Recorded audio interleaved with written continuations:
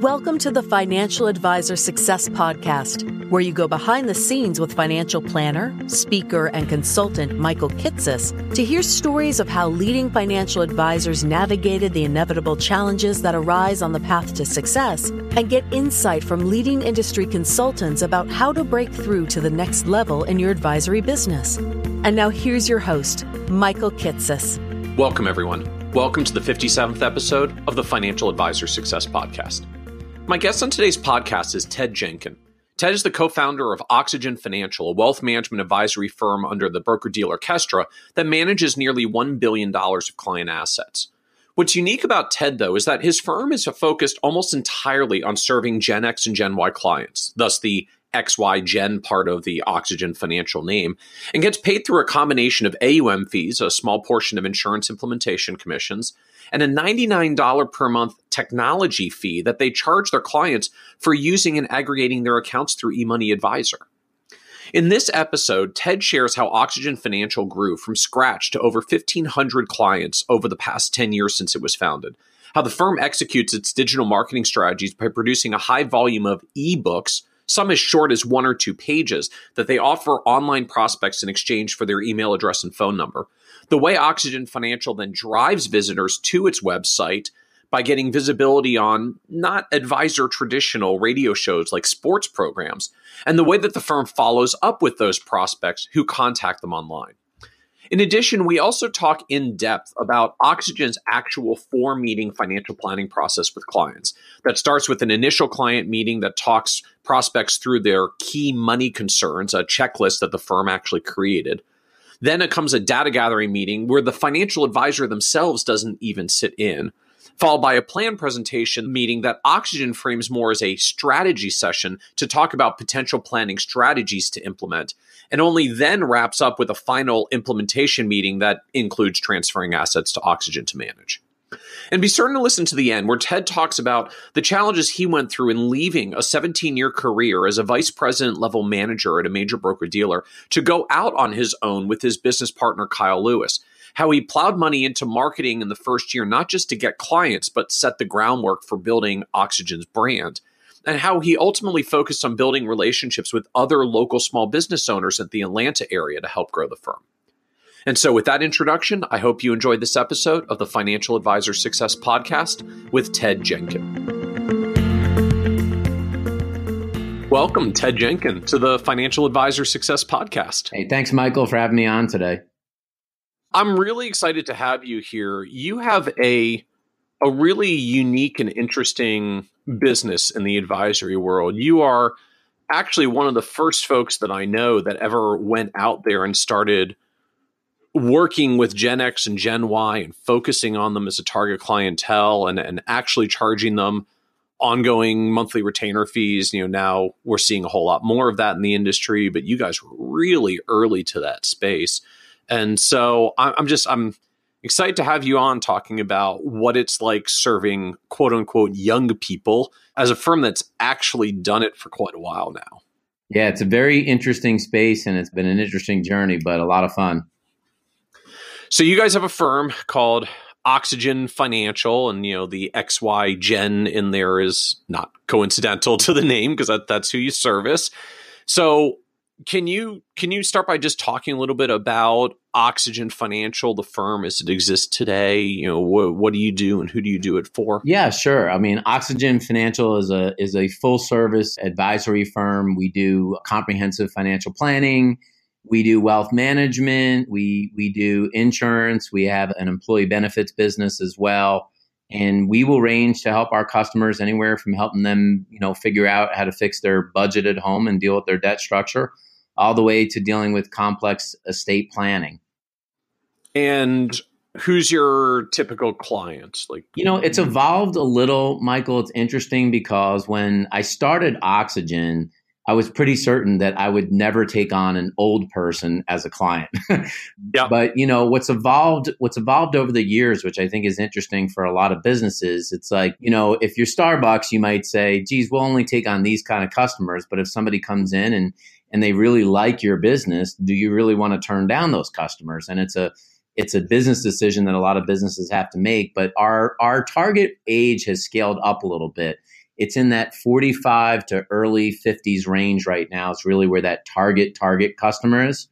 So it's basically Gen Xers. Yeah. I mean, the Gen X dividing line now is something like age 52, if you sort of do the backwards math to the birth years. So like you're basically in a Gen Xer space, or even kind of an older half of Gen Xer space. Yeah, we've got obviously a lot of Gen X and Gen Y clients, but like the real meat to the business right now is that we've carved a really good niche in that space. And I would say not only do we get them from a financial planner perspective, but from an emotional point of view, a psychological point of view, if you will, we really get the customer. And so that ideal business owner, that now C-suite level executive, the family that's dual income, that, basically, believe it or not, a lot of people still think that those clients are broke, which I say let them keep thinking that, because they are far from broke, and they are in dire need of getting financial planning services. So what do you do for them? Can you talk a little bit more about just what the service is? Right, a lot of us sort of talk about financial planning and wealth management. Like, what does that mean for you guys? So I got my certified financial planner degree in 1996. So I've been a CFP now for coming up on 22 years. And I have always and still wholeheartedly believe in the financial planning process. So when those clients come on, much like the financial planning process, we help them identify and prioritize what their goals and objectives are. We go through a fact and feeling process of gathering data. And then we go through the process of preparing a comprehensive financial plan for them. And then coming up with, what I would say is a really thoughtful and holistic set of recommendations that'll be, thorough and complete. And then trying to help them figure out the best way to actionably execute the plan. And so, it's interesting, from the day I took the CFP and the process that I learned, I won't say that we really veered that much off of that process. So can you break that down for us a little bit more? You kind of mentioned a structure of data gathering, preparing plan, providing recommendations, execution, implementation. So what does this look like from a meeting process? Like three meetings structured out or more? How do you actually deliver this? We're actually, at the end of it, I would say you would call it a 4-meeting process. Okay. And the thing is that we start our first meeting with what we call to be our initial client meeting, or an ICM. And that initial client meeting, we see it as a mutual meeting of us getting to get to know each other, right? Because for the client relationship to work, obviously we've got to like them and they've got to like us, right? We've got to have a mutual match. And in that first meeting, what we're spending a lot of time doing up front is trying to explain who we are. We talk about our process. We get extremely transparent. And Michael, and I tell advisors, I think if you're going to work in this space, it's really important to get explicitly transparent on how you make money. There's no issue with this Gen X group with you making a living. They just want to know how. And so we spend a lot of time going through that, discussing our process, what we have to offer. And then, we actually get out what we call to be like a key money concern sheet, Michael. And we let the person that came in or the partners that come in check off their goals and concerns. And we go through a process of trying to help, them identify what really are the key things they want to work on, and helping them prioritize that in that meeting. And then at the end, trying to figure out whether or not they would be a match and we would be a match of becoming a client of ours. So this ICM, this initial client meeting, this is all like, we're still in the prospect phase. That's right. They haven't signed yet, but you're going through this data gathering process, right? The whole balance. We got to talk about what we do to justify our value, hopefully, and then get the prospects to talk and just understand their issues and their concerns. I'm curious though more about this key money concern sheet. That's not something I've heard from other advisors before. Can you talk a little bit more about like what that is and where that came from? If you try to compartmentalize the key areas of somebody's financial life, first of all, we know we have to look at their own individual profit and loss statement, right?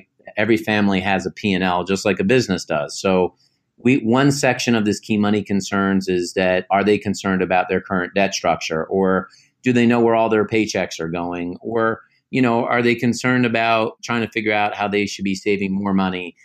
And that's sort of one area of key money concerns. Then you've got an area of risk management. Did I pick the right kind of health insurance? Am I overinsured or underinsured with life insurance? Do I need long-term care?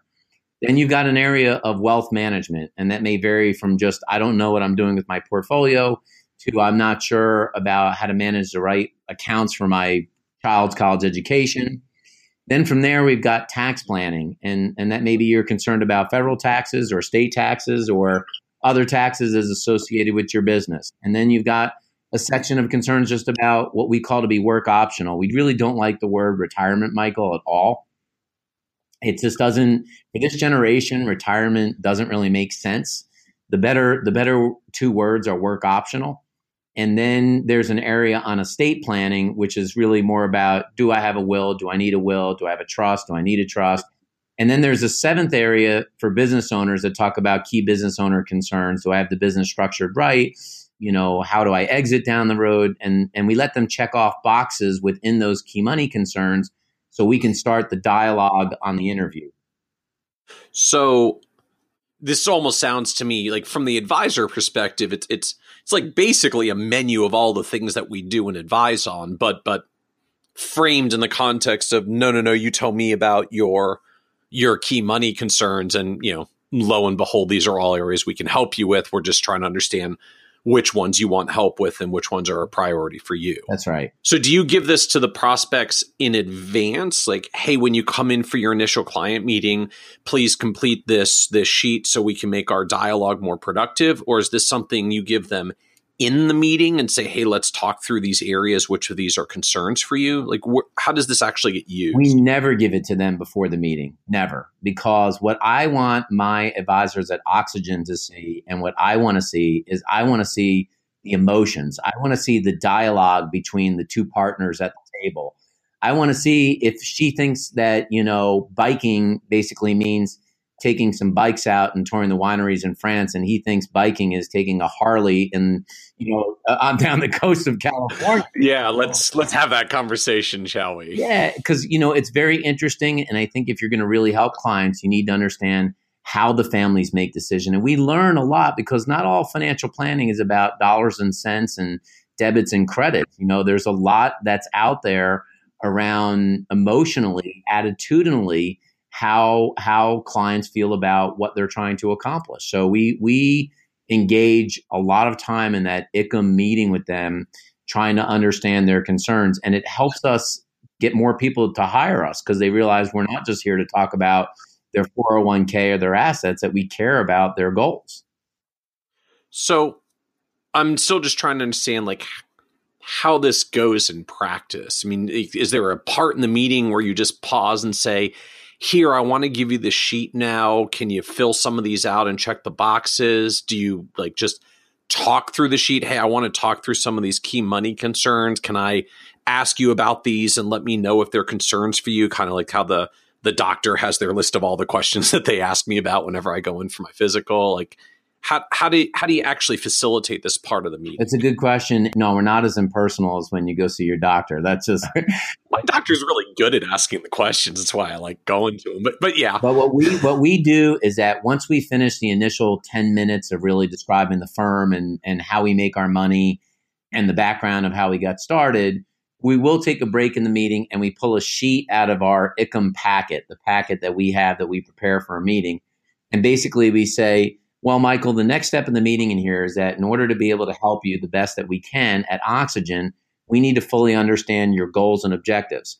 I'm going to put this sheet in front of you, and this is not an end-all, be-all list. So it doesn't have everything on here, but it's a really great list for us to be able to start a dialogue. Now, I've put two pens down here because if there's a partner on the meeting or a spouse on the meeting, we kind of want to see, who takes control, who picks up the pen for who's controlling the conversation. And then I say, look, check off as many of these boxes as you like.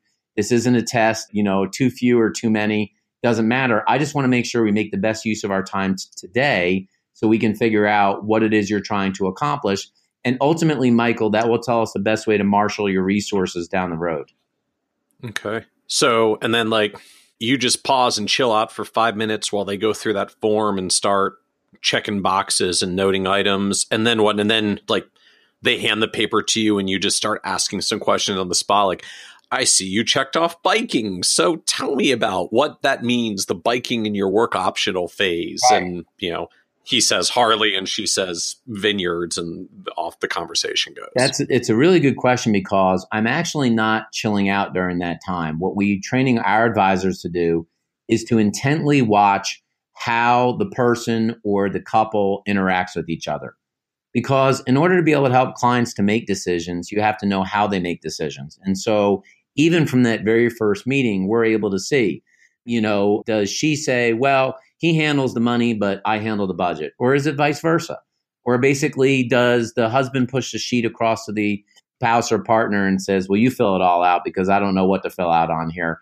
What's the interaction? Because it's an integral part of this client relationship to understand how they operate. Then after that, we go through a set of questions, and let me describe to you how we ask the key money concern questions. We start off with basically an emotion question, okay? The emotion question is basically a why type question. So it starts off in there and we say something like, well, Michael, I see you checked off retirement. Why is retirement a concern for you? Right? We want some open probe question to get the dialogue going. Or, I noticed you checked off retirement. Have you known anybody recently, family, friends, or somebody that's retired? And would they be a good role model for you or not? And why? We want to have that question that opens up. Once we finish that, then we are getting into what we call to be vision type questions. Vision questions are, well, what do you want to do, Michael, in retirement? Or if you hit the alarm clock tomorrow and you had as much money as you'd like in the bank, what would you do over the next month? Would you travel? Would you spend more charitable time? Would you spend time with your kids or grandkids? What would you do? Because I think a lot of people think they want to retire, but they don't know. Then we get into need type questions, which is, well, how much do you think you'd need and why? And then we get into what we call to be urgency and commitment questions. The urgency questions are, well, Michael, you say you've done a 401k and you've done an IRA and a Roth IRA. Based upon what you've done so far, do you think you're going to be in a position to have $3 million at retirement? Yes, no, maybe so. And then if not, is this something you want help on, and how do you want help? So it's that kind of funnel. You follow what I'm saying? Okay. Yeah. Yep. So, and this is all happening in your initial client meeting, just trying to get to talk a little bit about what you do. Obviously, they got to understand you can help. And then most of this is them talking about their concerns and their issues and where they want help, because obviously that's what cues up, hey, we would love to help you with this. Correct. Here's how we move forward. It's a 20% talking, 80% listening meeting. Okay. And so once you get through this, what's next? What's meeting number 2? So what happens in between, Michael, is that we are a user of eMoney. Okay. So eMoney is our platform that we use. And we ask if the person next to basically fill out what's called to be like their electronic dashboard, right? Or as much as they can. And what we're trying to do is have them fill out as much of that dashboard as possible. Which basically means you're going to create an eMoney login for them, and you're going to ask them to start linking accounts. Correct. And then what we have as a second meeting is a data gathering meeting. Now, that's not typically run by the advisor. It's typically run by what we call to be in our system, our wealth plan designer. And basically that meeting is what you would be considered a meeting to gather all of like the factual detail and discuss assumptions. Okay. But like just factual detail is the point here. Like you're not getting as much into the hopes, dreams, goals, wishes kind of stuff. That's right. Because we got a bunch of that in the first meeting. Sometimes there's some loose ends to tie up, you know what I'm saying? But the reality is in that meeting, we're saying, well, okay, Michael, you said in Ted's first meeting, you wanted to retire at 62. Was that full retirement? What's the furthest you would want to go out? What's the earliest you'd like to be able to make work optional? What does that look like? We talk about assumptions, let's talk about inflation assumptions and tax assumptions, just so we can go through and get a gauge about, where the client's at on these goals. How much do you want to have for a cash reserve? Can you save on a monthly basis? All those kinds of things. So we can get all of the data entered so we can start preparing behind the scenes the actual financial plan. And if they've already been loaded into eMoney, like, do you actually have eMoney up on the screen with them and like you're entering the data live on the spot? Or is someone like gathering all this on a notepad, or are you giving them a questionnaire to fill out? Like, how does this data actually get accumulated? So we try to do as much as we can into eMoney, and whatever the client couldn't fill it out, we want that thing complete. I'm a big believer, I'll just say at a high level here, just so people know that, and we by the way, Michael, I don't know where we fit on the eMoney users, but we started using eMoney in 2008. So that'll tell you how long we've been using it. Wow. Yeah, you are long right. into the system. And believe me, from my change of the former company I worked for, it was just a huge change. But I'm a big believer that advisors that work without having clients using an aggregation system are totally missing out. So I'm a big believer in controlling the aggregation for the client. Yeah. And you see there's other models out there that use it as a marketing ploy, but we use it because we feel like we can do the best job for our clients when we have complete, transparency over what's happening with all their finances, whether we're managing the money or not. And so that we do live. But Michael, there is a questionnaire that's a fairly comprehensive data gathering questionnaire we put together over time that we have them pre-fill out as much as possible and then go through some of what they can't fill out. So you said this meeting is run by your wealth plan designer and not the advisor. Correct. So I want to understand that a little more. So first, I guess, can you help me understand just what a wealth plan designer is? I mean, in sort of classic advisor speak, like, is this functionally a paraplanner? Is this kind of like an associate advisor who's technically knowledgeable, just not great on relationship management and business development yet? So they're in the wealth plan designer phase before they move up. Like, yeah, who is this person? I suppose you could have various types of personalities to fill the role, but it's really a non-selling, highly competent technical advisor, right? Somebody that actually is really good at building the plans and coming up with the initial recommendations internally.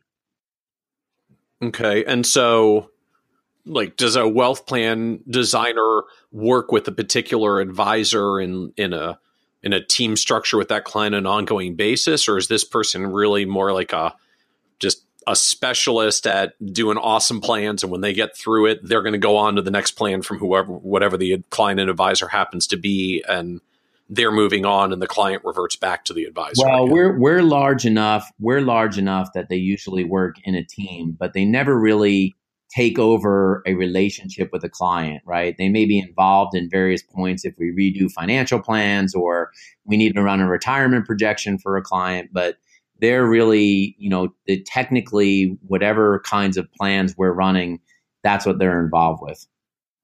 And I got to ask, like, why not the advisor in the meeting? I mean, I'm imagining some advisors saying, like, either A, if I'm not there for the data gathering, I'm afraid I'm not going to be able to effectively explain the plan when we present it, because you learn the client's data really well when you're the one that gathers it and enters it. And others, I would imagine, just wondering, like, but I'm afraid I'm going to miss out on important information about the client if I'm not there for all the stages of the data gathering. Because is that not a concern for you guys, or how do you overcome that?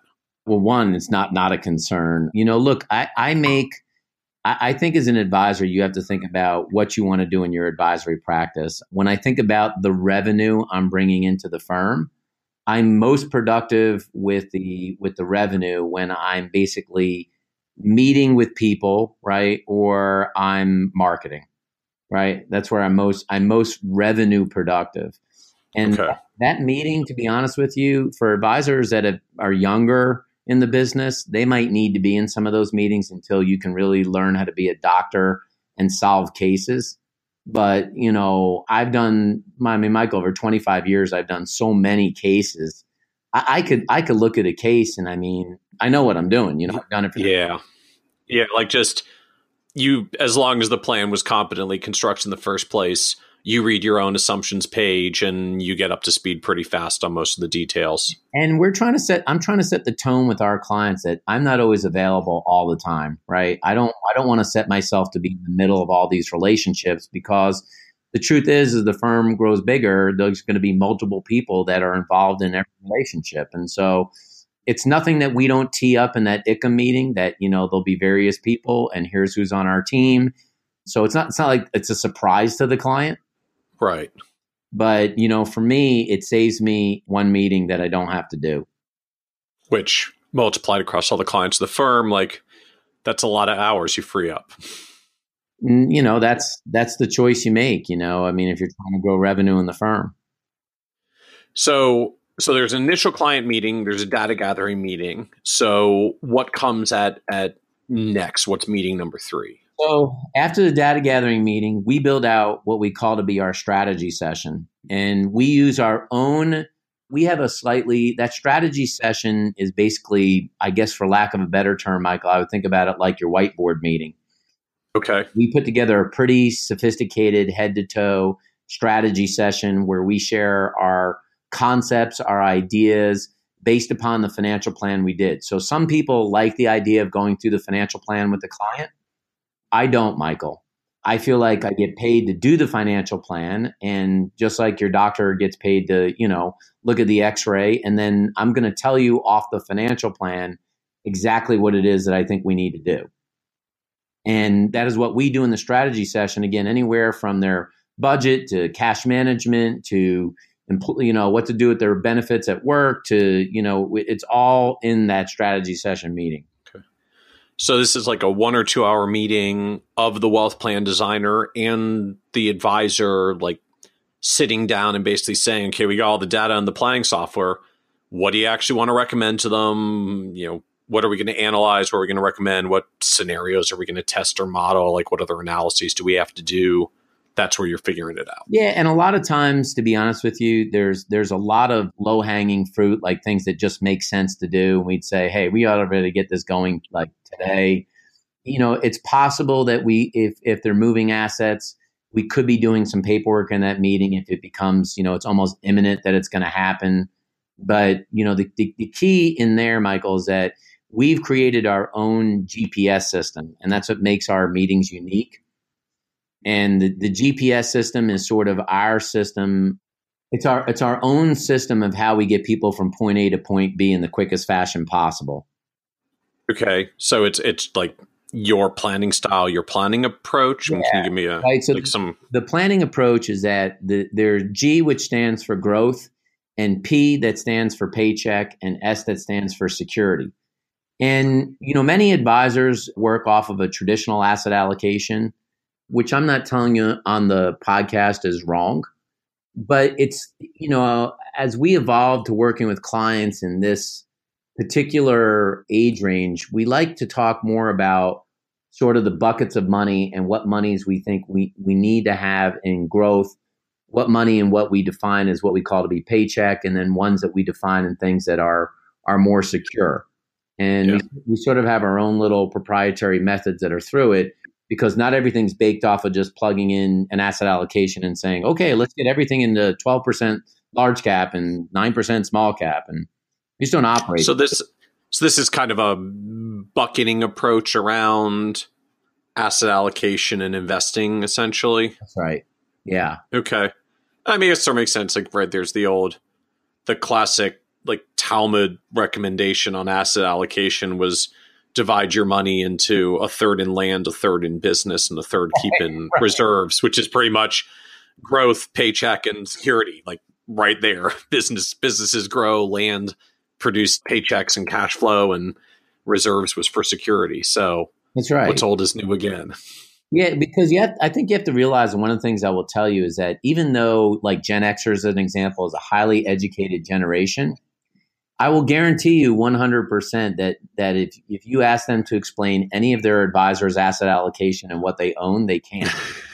Yeah. Right? So, nobody wakes up, even their own 401k. And so we've learned in talking with this group, doing it this way, we, as much as you think that your clients in this age range are smart, they're not as smart as they think you are about this stuff.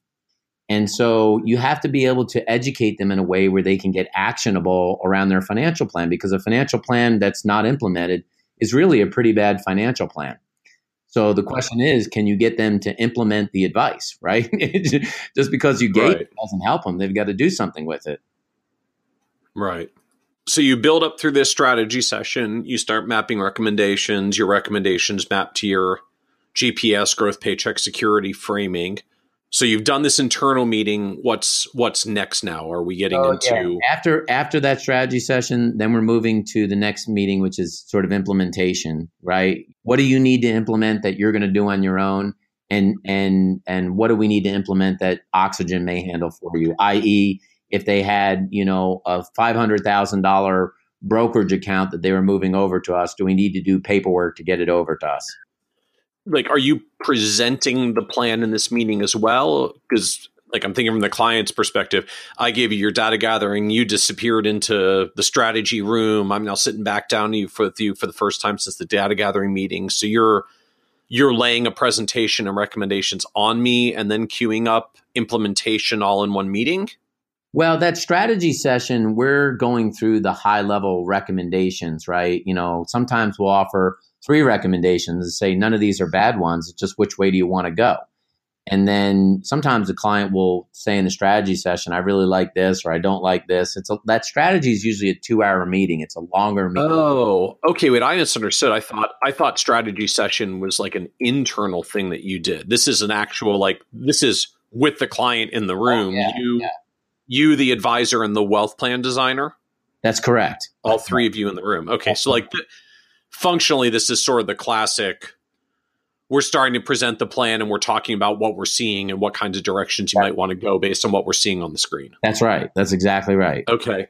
And are you actually doing this? Do you print a plan and bring it in? Are you showing e-money on the screen? Are you big decision center users? How do you actually do that with the client in the room?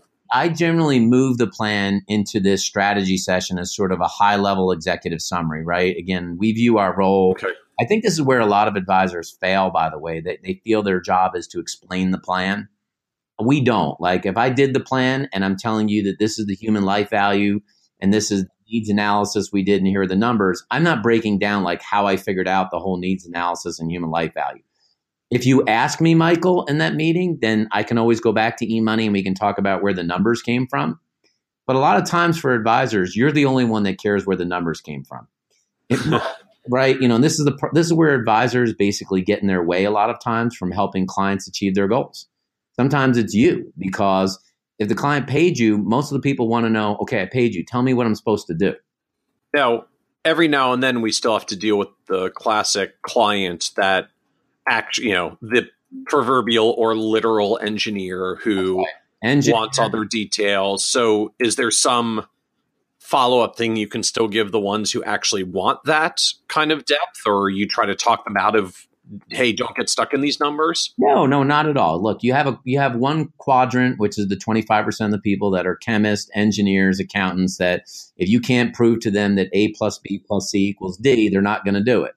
Right. So those people, we know that, Michael, and we probably will get a smidge into e-money to say, just so you know, here's how we arrived at the numbers. But we know who those clients are, right? We know, and you're right. It's pretty clear, 8 minutes into the first meeting, usually, if that's the style of the client, or in the pre-meeting to set it up based on how they interacted with the firm. Right. We know who they are. And of course, we'll give them the full-blown plan if they want it and they want to put it on their shelf and store it as a trophy. They can do it.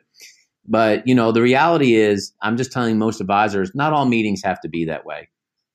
And even some of those engineers, if you do a really good data gathering meeting and saying, look, we're using all of your assumptions to get to the outcomes, and you agree on those assumptions, you save a lot of time with those highly technical people because you have agreed upon set of criteria going into getting to the answer. So meeting number 4 then is this plan implementation meeting. So you've already at least gotten some tentative agreement about what direction you're probably going, because that was the point of the strategy session. So now we're sort of in the follow through implementation phase. So investment rollovers, insurance policies, just whatever the things are that they need. Now you're queuing them up in this plan implementation meeting. That's right. So how do you get paid for all this, right? You talked about that you go through this in some detail with clients. Like what's the business model and structure for you guys? Are you charging planning fees for this? Are you mostly focused on getting paid on the implementation side? As we mentioned earlier, you've got some monthly retainer work that you do. What's the like the revenue business model for Oxygen? It's probably a little complex for the podcast, but the reality is that we charge a monthly fee, and we have been since 2009, really for the technology. And it's complex to get into. Took a long time to get squared away with our broker dealer. We technically do the financial planning for free, and we charge for technology. Because if you're not sitting, because you are broker dealer affiliate, you're not sitting on the RIA side. So charging ongoing advice fees has lots of custody and other planning regulatory implement issues. So structurally, you frame this as clients are paying for essentially the technology portal, which is the ability to use e-money and get account aggregation and get supported through your dashboard.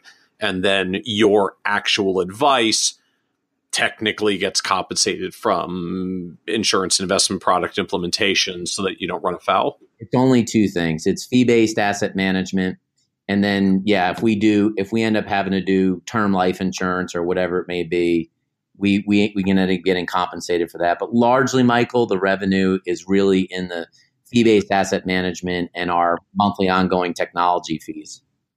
So can you talk about what those look like? Like, what have you landed at as a palatable monthly fee for, having clients gaining access to e-money and the aggregation and the rest? On average, I would say $100 a month. And that's really, honestly, we probably should have inflated it over time, but that's really where it's been stuck for many years. I don't know why back in 2009. I can't even give you a good answer on the podcast about why I started there. All I kept thinking to myself 8-9 years ago is that if people would pay $99 a month to go to Lifetime Fitness, this generation would probably pay $99 a month to basically get access to my stuff. And when I say that we probably have millions of dollars of those credit card fees, we do. Yeah. That $99 a month times lots of clients every month all year long, that adds up. And basically everybody is on that fee, or I guess everybody that's using e-money, but that's pretty much all your clients because otherwise they wouldn't work with you. That's right. It's the model. So I would say the lion's share of them, yes. Obviously there's a few cases where you don't have it for various reasons, but that is the model. Okay. And then the rest is an AUM fee. And what is that like? Just sort of industry standard AUM fee with breakpoints? What does your fee schedule look like on that end? Slightly lower. It's in that 0.75 to 1% range. Okay. We obviously believe that, we've got more value than a robo, but, we're not where I would say the wirehouses and banks are today, which seem a lot higher to me. But, we're fair. I think we try to be a fair fee to provide the way that we're managing the portfolios for the clients. Okay. And then you said you do write some of the insurance policies, so you get some compensation for term life insurance, for whatever you get. Term's pretty commoditized and not terribly expensive these days, but you're holding on to that revenue as well for whatever they need when they implement it. You've got the relationship through your broker dealer. No, we don't. We don't have our insurance or our broker dealer. We basically use several outside places to place our fixed insurance business. Okay. So like an outside broker general agent? Yeah, an outside BGA, FMO, IMO. There are a few places, Michael, that we go direct just with our relationship with the carriers. And sometimes that helps us because we can help design products, that can be impactful. And we have an employee benefits business too. So for businesses, we can earn for doing health insurance, although it's not the business it used to be. But we can do that when we need to. Okay. And like structurally for the firm, can you give us some sense, like how much is monthly fee revenue? How much is AUM revenue? How much is the like insurance and employee benefits? I'd say 20% is our monthly fee revenue, 70% AUM, and then maybe 10% insurance, various other products. Okay. And are you still doing much securities related No. commission business as well, or the investment side's pretty much all fee-based accounts at this point? Yeah, I would say it's as next to nil, with the exception of just some legacy accounts that are there. Okay. It's not our business model. And are you do you guys manage portfolios internally? Do you have manage accounts that your broker dealer makes available? Are you fans of third-party TAMP platforms? How do you actually handle Not a fan of TAMP platforms, and we don't turn anything over to anybody. We hired some CFAs and do everything internally. So everything's in-house. There's nothing, we don't use anything outside of what we do internally. Okay. So what does all this add up to in terms of the size of the firm? How many clients do you guys have? What's the AUM base? What does the firm size look like overall? Well, we're at about $1 billion right now of money we're advising on. And, the number of households right now, it's around, I'd say 1,600, because that average account size is in that 5 to 700,000 range. It's not, when we first started, Michael, it was smaller, which made sense in the model. It was in that 2 to 300,000 range, but it's upscaled itself. Yeah, well, it's one of the effects that I've seen for lots of firms over the years. Just when you get good at what you do, clients tend to find their way to you, including some more affluent folks, and you don't necessarily want to turn them away. And if you're a popular advisor and there aren't a ton of them, lots of firms end up moving up market as they're successful. Still to this day, as I look at a landscape where I know one of the big complaints in the independent RIA space is that so many of them have high minimums. And when I look at them, what I see is I don't see firms that set out to do high minimums. I see firms that attracted so many affluent people that they said, why not raise our minimums? We're getting them already, because there just aren't enough firms in the space. Yeah, that's why I love what we do as a model, because I still don't have minimums in the firm, Michael, and I refuse, and I will say it here and I'll say it 10 years from now. I won't have minimums in my firm. And the thing is that my feeling is that if I look at my average age of my client in that mid to late 40s now, and I look at the asset size that they have, I have such a huge growing book over the next 10 to 15 years. My book's not going to die off. My book's going to inherit and grow. Well, yeah. I mean, if your typical client is mid 40s or early 50s, they're in peak accumulation years themselves. Kids are finally getting out of the house. Their savings accelerate. Parents are in their late 60s into early 80s or so. So they're just queuing up the point where the inheritances may begin as well. It's pretty powerful when you get clients that are still in net contributor, net saver phase. Yeah, we love that. And that's why and basically I think one thing advisors forget, and I won't let people do it at Oxygen Financial, is that, we did get into the business to help these generations. And basically a lot of these younger clients too, I think people aren't patient enough. They're only looking at revenue today, and they don't see the forest through the trees about the revenue tomorrow. Because you might have a client that works at a technology firm that's 33 that they may exit in 4 years, but you have to be patient and nurture the client. And we're willing to do that. And a lot of firms aren't, because they set their minimums, or they just say it's not our client. And that's why we're really making it happen in that space. So can you talk a little bit more, Ted, about how you're making that happen? 1,500 households. That's a lot. Just a lot of clients by sheer numbers. You guys have been around 10 years. I know you said you brought a few clients over with you from where you were previously, and we can talk about that transition. I had no clients when I started here, zero. Oh, so when no one came over when you originally broke away to go out on your own. I had literally on September 1, 2008, when I opened Oxygen up, I had zero clients. Okay. So 1,500 clients in 10 years. I mean, that's 150 clients a year. That's 3 clients a week for 10 years. That's, granted, it doesn't always grow quite linearly like that. Tends to be a little more exponential. That is a lot of clients and business development. So can you talk about where 1,500, 40 and 50 something clients, 30, 40 and 50 something clients come from? How do you get that kind of client volume? Yeah, I think, this is what I enjoy most about the business. But, when we opened up the firm in 2008, I really didn't want to do any of the traditional marketing that I had seen in all my years at Ameriprise and American Express. And that was the old, lunch and learns and client bring a friends and dinner seminars. And so I had to self-teach myself at that time. At the time, I say, how all this digital media and social media work. But I thought to myself at that time that, this whole game of chasing people to do business, there's got to be a way to get them to be able to chase me. And so I spent a lot of time over the years now mapping out some sophisticated systems where you have lots of content and quality content that's out there that leads people down a funnel to want to come to your website and see if they want to engage in a meeting.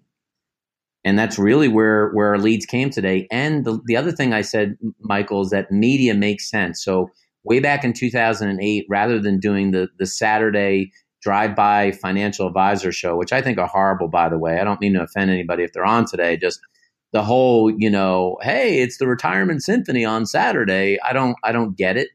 I'm sure it works. But what I started to do is what I call to be integrated programming.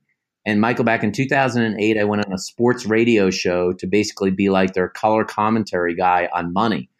And it turns out that a lot of people like integrated programming versus advertorial type programming. And I still believe that today. And it's where I continue to head my marketing. So talk to us a little bit more about that. You laid out a whole bunch of interesting stuff right there. So you're doing marketing around money issues by being a guest on shows that are talking about sports. Like, right. Unpack this for us a little bit more. Yeah. What does this look like? Let me say to everybody, the biggest flaw that people don't understand about social media and media in general is that actually a lot of the people that get into this stuff don't really care about reading lots of financial topics, nor will they. So a lot of people that are listening are like, well, my broker dealer won't let me do this, and I can't talk about securities here. It's like nobody wakes up on a Sunday morning and says, man, I really wish I could find a high quality, large cap value financial article today. I really wish I could find one to read today. People don't say that stuff. People want to talk about people type stuff. So when I mention integrated programming, I go on a sports show, even still today, and we talk about sports things that are happening that may involve some money. Like, how is the city financing the new stadium for, it's a municipal bond for $500 million, and what does that even look like? Or, the coach signs a good example, Michael's on the tax law today.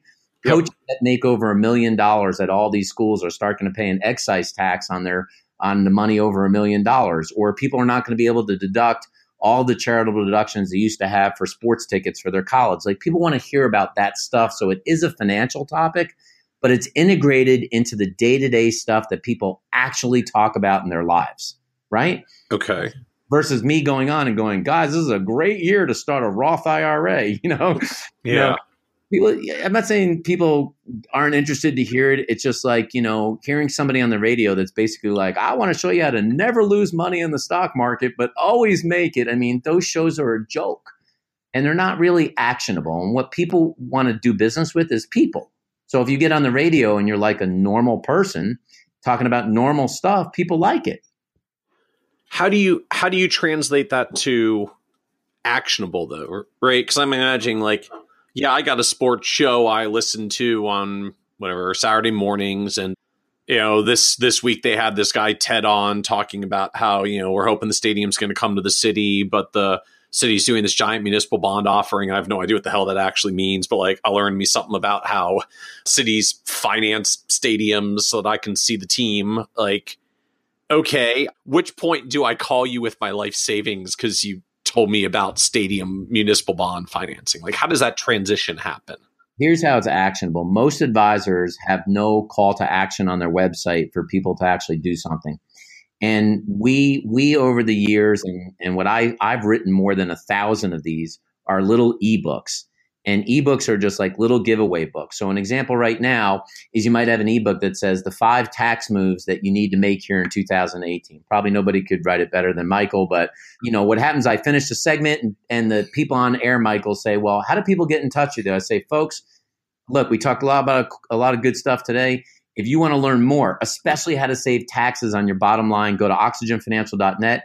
Click on the ebook that says the 5 tax moves you need to make right now. We'll get it to you, and somebody will follow up from Oxygen Financial.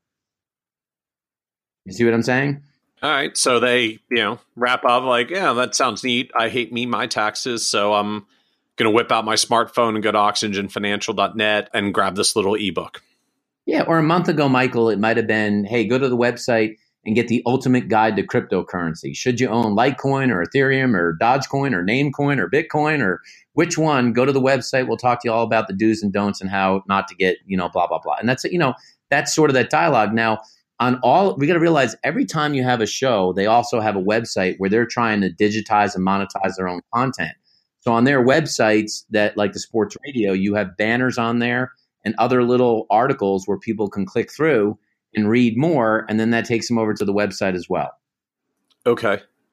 And so what are these ebooks? Like what do people get? What are you producing for them? So an ebook, so everyone knows, an ebook doesn't have to be more than one. Don't get confused by the word book. An ebook can be one page, right?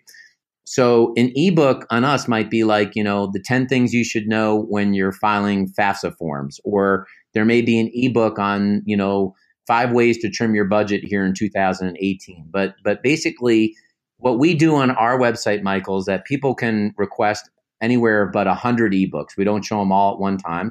And then once they do, we have a special marketing way that they get instant access to the ebook, and then they can read it, have fun and whatever. But we never give them the ebook without getting their email and their phone number and their address. Because the whole point of this is getting their contact information. Name of the game.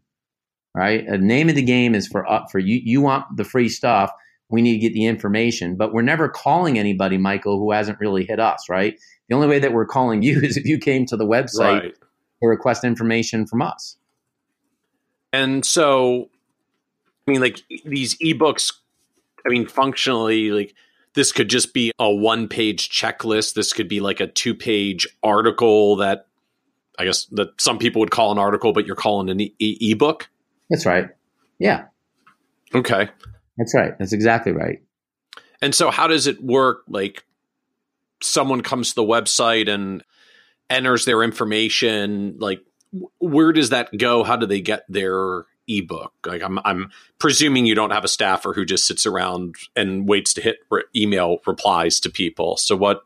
We don't. What I would recommend is what we did is that we basically created like a curtain. And if you think about it like this, it's like if we have 100 ebooks we're giving away, and we won't keep all of our ebooks up on there so people just don't try to take every ebook and copy them, is that once you request the ebook, the curtain drops and then all the ebooks are right there. You follow what I'm saying? And then you can get whatever ebook you want. I know you only want it's like a little login area once they turn over their email address the first time. Yeah, I don't care. You can read them all. I got what I wanted here, so you can read them all. So what like tools or technology do you use to actually make that happen?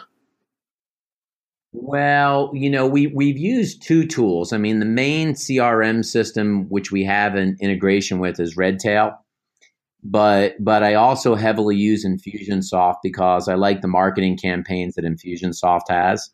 Okay. And Infusionsoft's definitely a more highly technical software. It's not it is a CRM system, but it's not the same. It doesn't have workflows in it like Redtail would have. Right. Marketing, you can pre-program out, I think, a much cleaner, what I would call to be an autoresponder for people that don't really know what that is on here. When you sign up for something and they send you, an email every month for like 10 months, well, they're not doing it monthly. It's just they pre-program them and then they're sending them. I think it's a better software. So anybody who hits the website, enters their information, like they get their ebook, but you have now signed them up for some autoresponder email campaign where Infusionsoft's going to send them 10 emails over the next 10 months? Yeah, in fact, many years ago, I think Michael and I are probably one of the few people that got to hear a guy named Ramit Sethi speak. Mm-hmm. He has a website called I Will Teach You to Be Rich, but still to this day, I love reading his emails. Yeah. Because he's so good at writing copy that I really learned a lot from him over time about how to write copy. You know, if you have ongoing campaigns where the copy is well written, they won't seem intrusive. And so, I mean, is that what it comes down to? Like, just you're out there on radio shows, you're constantly trying to tell people to come back to the website and get the ebooks. They sign up for the ebooks. You start sending them emails over the next 10 months or however long, and a bunch of them actually start replying like, hey, these emails are great. I want you to be my advisor. Or do you do other outbound stuff to them? Like, when does the listener actually get to the end of this and become a client that wants to work with you? Well, as soon as they hit the website, somebody from here, we have a coordinator inside of Redtail because the lead goes into Redtail, and then they assign that lead out to an advisor, and then the advisor is calling them either that day or the next day.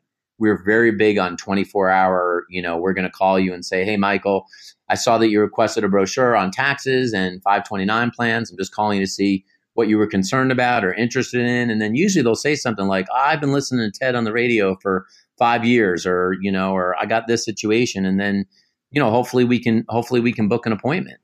Okay. And you call them, you send them an email, like we always call. You always call. So part of the requirements, I guess, when they enter their stuff is not just an email address, but you ask them for like an email address and a phone number, and they got to give both if they want their ebook. Yeah. And look, and yeah, if they usually don't answer by a phone, then we're sending them an email, and then we start them down the drip campaign if we can't get in touch with them within 48 hours. Okay. And so what's I got lots of questions there. So when you're reaching out to them, like, what do you ask them for or invite them to do? Like, hey, do you want to come in for a meeting to help with that? Like, how do these calls flow? Because I'm just imagining from their end, they're like, yeah, I heard about your ebook, entered my address into your website, which I may or may not have actually realized what was going to happen next. And now they're like, wait, who are you and why are you calling me again? Yeah, I mean, it happens. I would call it like, the rule of thirds. Some third of the people, they did it. They're waiting for the phone call. A third of the people, like, were kind of interested. And then you get a third of the people, that's exactly what you're saying. They're like, what's up? I didn't even know someone was going to call me. From time to time, Michael, I will call the leads myself, which is really hysterical because sometimes people are like, you'd be surprised for advisors in your market. They're like, the Ted Jenkins is calling me? I was like, well, I don't know about that. I'm not like a celebrity or anything, but but they're just like, I cannot believe that the owner of the company actually called me. Yeah.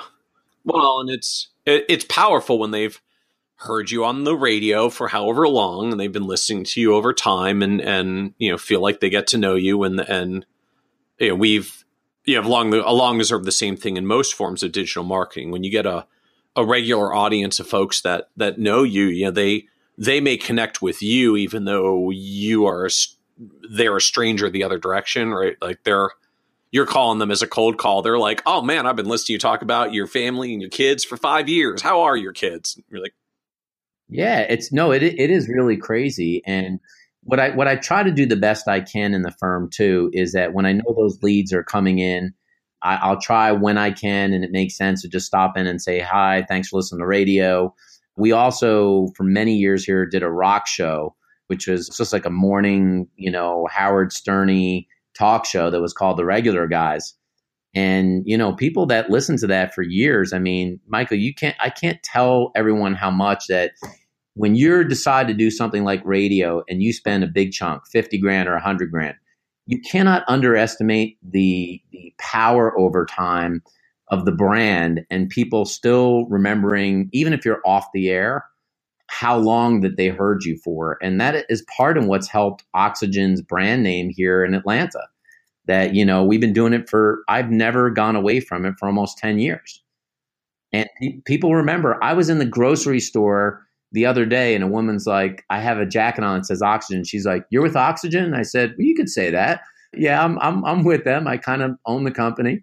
And she was just like, man, I've been meaning to call you guys for years. I used to listen to Southside Steve and it's just crazy. just don't underestimate it. Don't look at all at hard ROI. Hard ROI is not always everything when you're doing things like radio.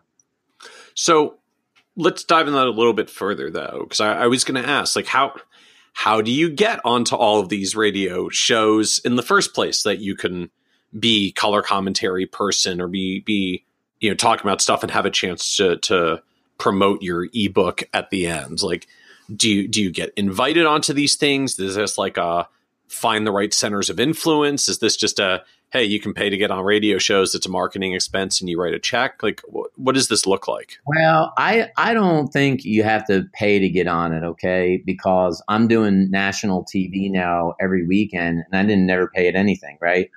The whole thing is that you have to be able to start to pitch the producers of these shows. That includes TV and it includes radio with something that's interesting, right? So if you're in a city right now and you're listening to this broadcast, go to your sports show. And I gave you two ideas in this show. One is the $1 million coaches, and two is the tickets where you're not going to get the charitable deduction anymore. And you send a note into the producer and say, hey, look, I'm a local financial advisor. I love sports, but I'm also pretty sophisticated with taxes and things like that. I've got a few things that would be really cool. I'm not sure if you're looking for a guest for one of your shows. And they're always looking for somebody if the content is interesting. Right. So you're not going to go on there and say, hey, I want to talk about if the Dow is going to hit 30,000. To be honest with you, not that interesting. Right. But if it's interesting I know it's interesting to a lot of people on here, but you got 8 million pundits on TV that talk about that stuff. Talk about something different that's interesting. Or, in your city, people are more interested to know the places they can get half off on a bottle of wine or what place has appetizers for free on Friday night. And this is the kinds of things that you need to be pitching them on. But the way you get them back to, but you manage money and help them get to their financial planning goals and the rest is because it all just keeps routing back to, and go to our website and get the ebook on such and such. And now they're in your marketing funnel and you get to call them and you get to email them. And if you do it with a high enough volume of people, lo and behold, some of them start becoming clients. Right. Here's the basic premise, right? Nothing's changed in this business in 25 years in this sense, that the two reasons that most clients do business with you is they like you and they trust you. So anytime you're getting into a medium, any public forum, you're really after two things. Can people like you and trust you? So you need to start with like, right? And if you're likable and you're reasonably decent on one of these mediums, you can get a lot of people to do business with you. And that helps us fuel. I think that we'll acquire probably 250 clients this year. I'll give you perspective. Wow. Mm-hmm. I mean, that's just like a new client every business day of the year. Yeah.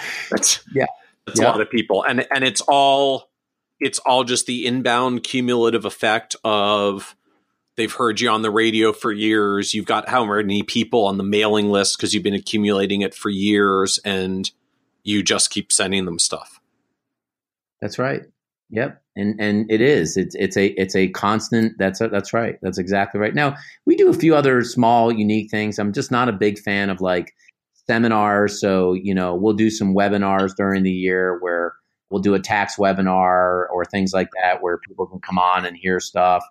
We have a unique way we go about what we do with referrals where I think most advisors make huge mistakes. But it's just, it's just a way that we do it. And that all leads to, I think, high client acquisition. Can you share a few of those other ones? Like what else have you found that works from the marketing end? Because I think for a lot of us, that's still where we struggle. Like I do this because I'm good at advice, not because I'm good at marketing. I think that's the challenge point for so many of us. I'll give you the simplest referral thing here that we've been doing, ever since I started the company. Is that when you get referrals, okay, and I want you to recognize this basically in your own life. For all the referrals you gave last year, ask yourself what you actually got. Like one is, did you actually get a thank you? What might trump that is that you actually got a thank you card, which I'm sure you didn't. And then something after that would be something small that you would recognize that you did something good, right? So what happens is because we have very strict guidelines, obviously with FINRA guidelines or SEC guidelines on what you can do from a gifting purpose, you really can't do that much. So what we ended up doing, and this has worked amazingly over the years, and you will get more referrals if you implement this, is that we basically send fresh delivered food, and I'll explain this in a minute, to the client who referred. We send it to their workplace after they referred someone. So it's almost like if Michael referred me a client, I don't want to send him a Yeti mug at home. I don't want to send him a hat with the company name on it. Guys, this is that there. You don't want to do that. Don't send him a fidget spinner in the mail. What we want to do is we want to basically take, and I have a couple of places I do it with here. I'll give you a good example, Michael, called Da Vinci's Donuts. They make little mini donuts, about 16 per pack. It's only about $18 for the entire pack. They agreed to put our Oxygen frosting on the two middle donuts, so it says Oxygen Financial. They agreed. Listen, they agreed that they will handwrite the card that says, "Dear Michael, thanks so much for referring, Alan Moore to me. I really appreciate it. We're going to make sure we take good care of him." And the reason they handwrite the card on your behalf because you absolutely that's you're not right. at the donut shop. So okay. I go train the owner. I tell them we're going to put the referral gifts here. We train the staff or owners about how the Oxygen gifts work. So a staff person from here can just call in the name and address or type over an email saying, here's what goes on the note, and they send it. And the thing is that you have to realize at the workplace, and ask yourself this personally, when was the last time you got anything good at work except for Christmas time or holiday time where you get a couple of bad baskets from people that just, I don't even know what they're thinking. They're just like most nondescript baskets, like Merry Holidays. When that goes there, you're not likely to eat 16 donuts on your own. So what you do is you bring those donuts into the kitchen. And the kitchen at work is like the kitchen at home. It's the end all be all congregation place. And then people are like, "Hey, Michael, where'd you get those donuts from?" They're like, "My financial gal or guy, sent this to me. Pretty cool. Well, who do you work with?" And it begins the dialogue of, wow, my person never did that for me ever. And what you want to do is you want to do it with local vendors that are really esoteric to your area. Find a great cookie place or a donut place. Don't send a mug with candies in it. Don't send somebody a Dean and DeLuca basket. It's totally not personal. We want local and personal that goes to the workplace. Okay.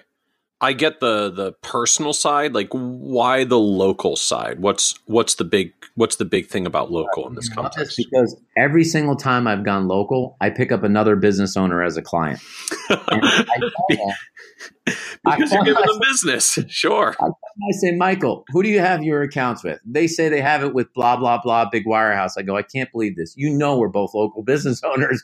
You want to keep your money and the resources here and hire more local jobs here in Atlanta, or do you want it going to New York or California, wherever the headquarters are?" And I say, "Come on, man." And 9 out of 10 times I'll get the business. So so it's literally a networking opportunity and just the, encouraging local business owners to want to buy local. You're the local story.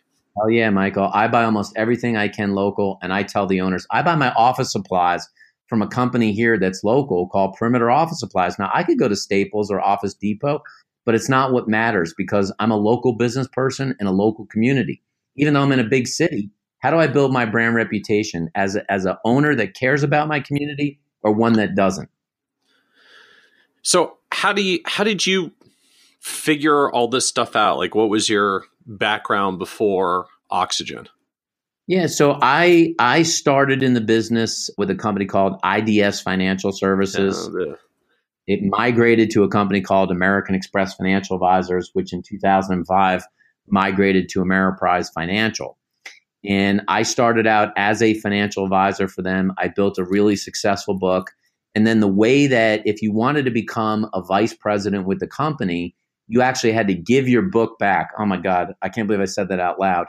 You had to give your book back to the company so you could become a vice president because vice presidents couldn't have clients at all. That was basically like that would be the management role and more income upside. Like that's why you would seek to become a vice president. I'm not sure in retrospect. I'm not sure in retrospect, but yes. In theory, at least. Okay.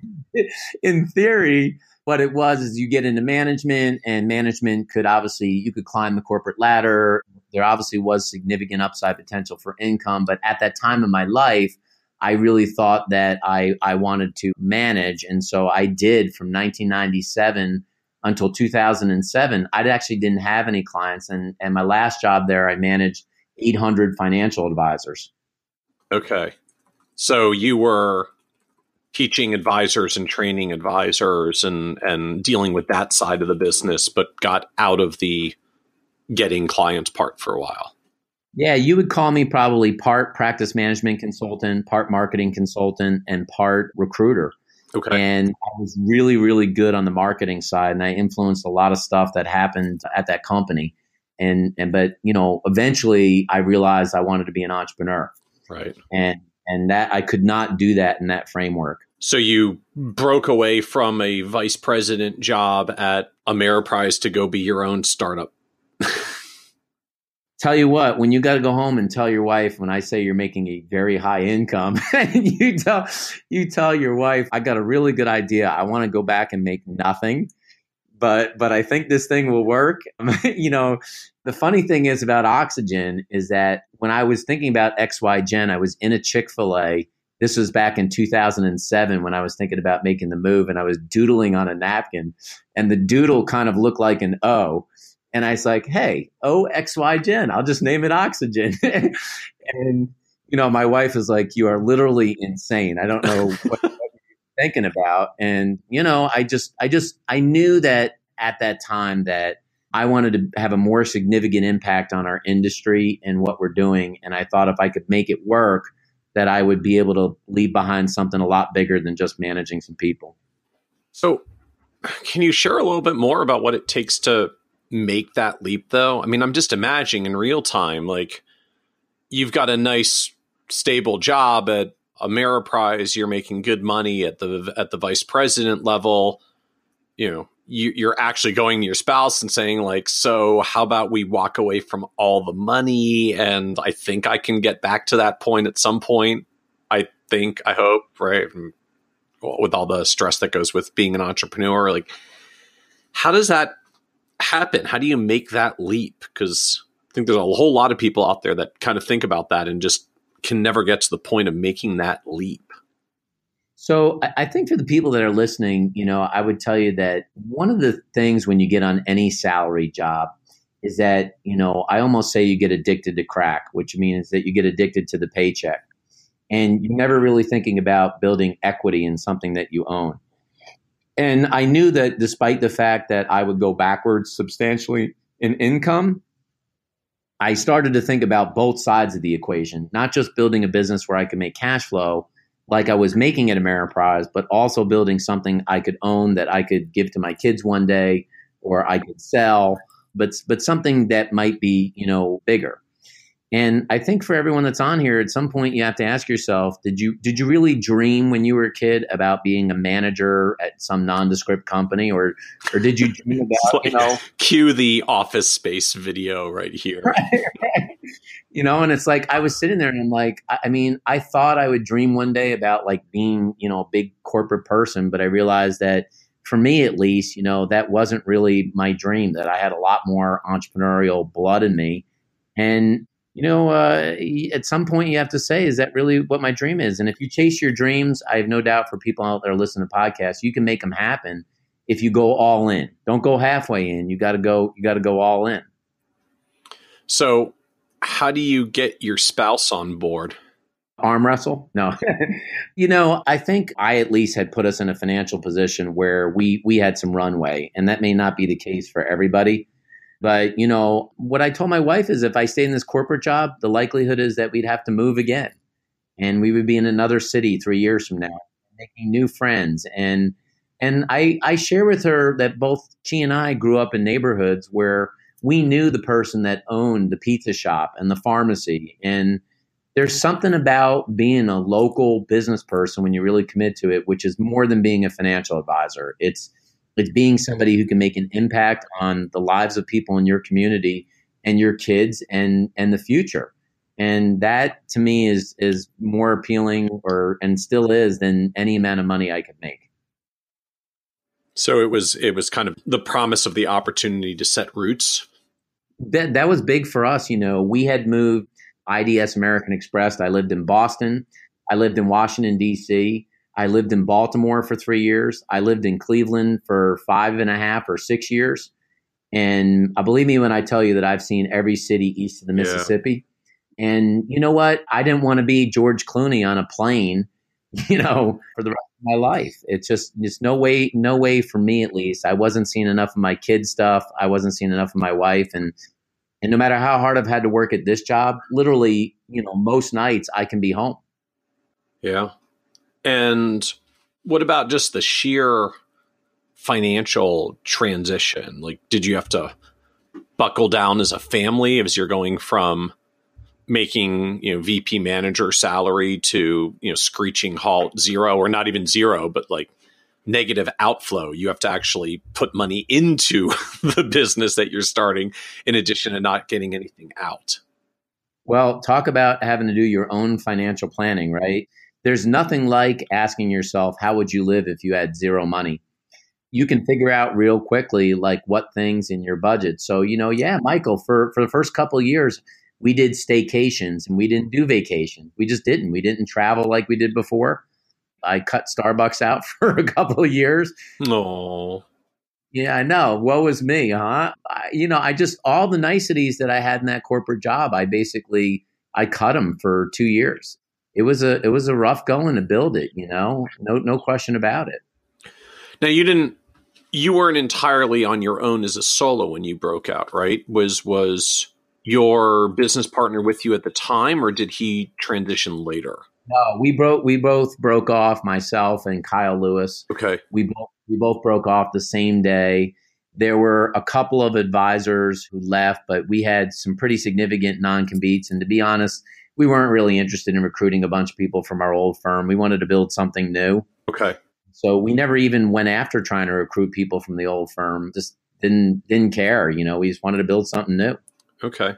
So you guys just made a clean break. So I guess initially it was the classic, like, you're doing everything yourselves and you're serving the clients and you're doing the behind the scenes work and then everything until you could hire? Or did you put some dollars in to try to hire some staff infrastructure around you from the start? Well, we hired one, what I would call to be like a utility infielder to start, somebody who was, processing some paperwork. We had pretty quickly hired 2 people in here. So we did put, I can't remember whether it was $300,000 or $400,000, but we put a significant, because you got to remember, I was spending $100,000 on marketing in my first year in the business. Talk about everyone on here about taking risk. Yeah. I spent $100,000 my first year in this business on marketing. So, my God, like, it's just a gargantuan sum for most advisors. Like, what do you spend on, right? For those who have the capital and want to get a quick jump start on the business, like, where do you deploy a big chunk of marketing dollars that actually drives results and gets the business going faster? Asking me that question here in 2018 is probably different than 2008. But at that time, I put heavy money into building my digital presence and my blog and radio.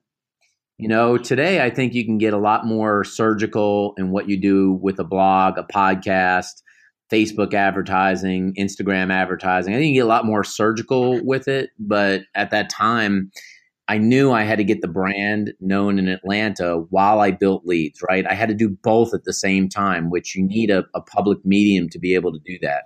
So you were like spending to get spots on radio shows at that point? You're like spending ad dollars to get people to come to the blog that you're starting? I mean, what? All direct commercials to go to the website. It was all 15-second call to action commercials. I learned a lot about writing copy. On radio, on like, where were the ads? Where were you running all this? 80% radio. Okay. And then what I was doing is I was doing a weekly segment on a radio station here. There was a sports radio station that I joined the morning crew called Mayhem in the AM. What a way to put your brand with them, huh? Mayhem in the AM, because that's where I want to put my life savings. And I did, by the way. But they had a really strong affluent suburban Gen Xer following. That the demographic of that station was ideal for what we were trying to do. And we went to all of their stuff. Michael went to all their tailgates. We were at all their outing, and people got to know us really quickly. They're like, hey, you're the money guys on the sports radio. We're like, yeah. And I'm like, cool. I like hearing you. It's different. It's not all this stale stuff that's out there. Because everybody else is basically the Saturday, Sunday, advertorial radio guy. Right. This is Financial Symphony to talk to you about how to retire early, and that stuff to me, people see right through that today. So as you look at it today, knowing what you know now and knowing a little of how the world has changed now since when you guys were going out in 2008, like, I'm just curious, how would you build it today if you had to make that clean break again? Well, it really depends on the compliance rules that you're dealing with. This is where the fork in the road comes, because if you had your own set of compliance rules, like you're an RIA or you've got, fairly liberal ones, or you're with a broker dealer, I would be doing as much digital, video, live. I would be doing everything digitally with a really robust website that's designed to basically make call to action. It's all about getting people to your website, offering them something, getting their email address and phone number so that you can either call them or drip market them. Like, that's the deal. Yeah. And I would work as hard as I could in building as many followers as I could on as many platforms as I could, because, and I think probably, this as well as anybody. I mean, when you have lots of followers, lots of good things can happen. Yeah. And we're very focused in our digital strategy today to increasing the footprint digitally across all of our platforms, and are working on lots of unique things, podcasting wise and other things that will help us build out, more brand, more people being like, wow, Oxygen is a cutting edge company. And people like to know that we're in the front of what's going on, not in the behind. They like that. Right.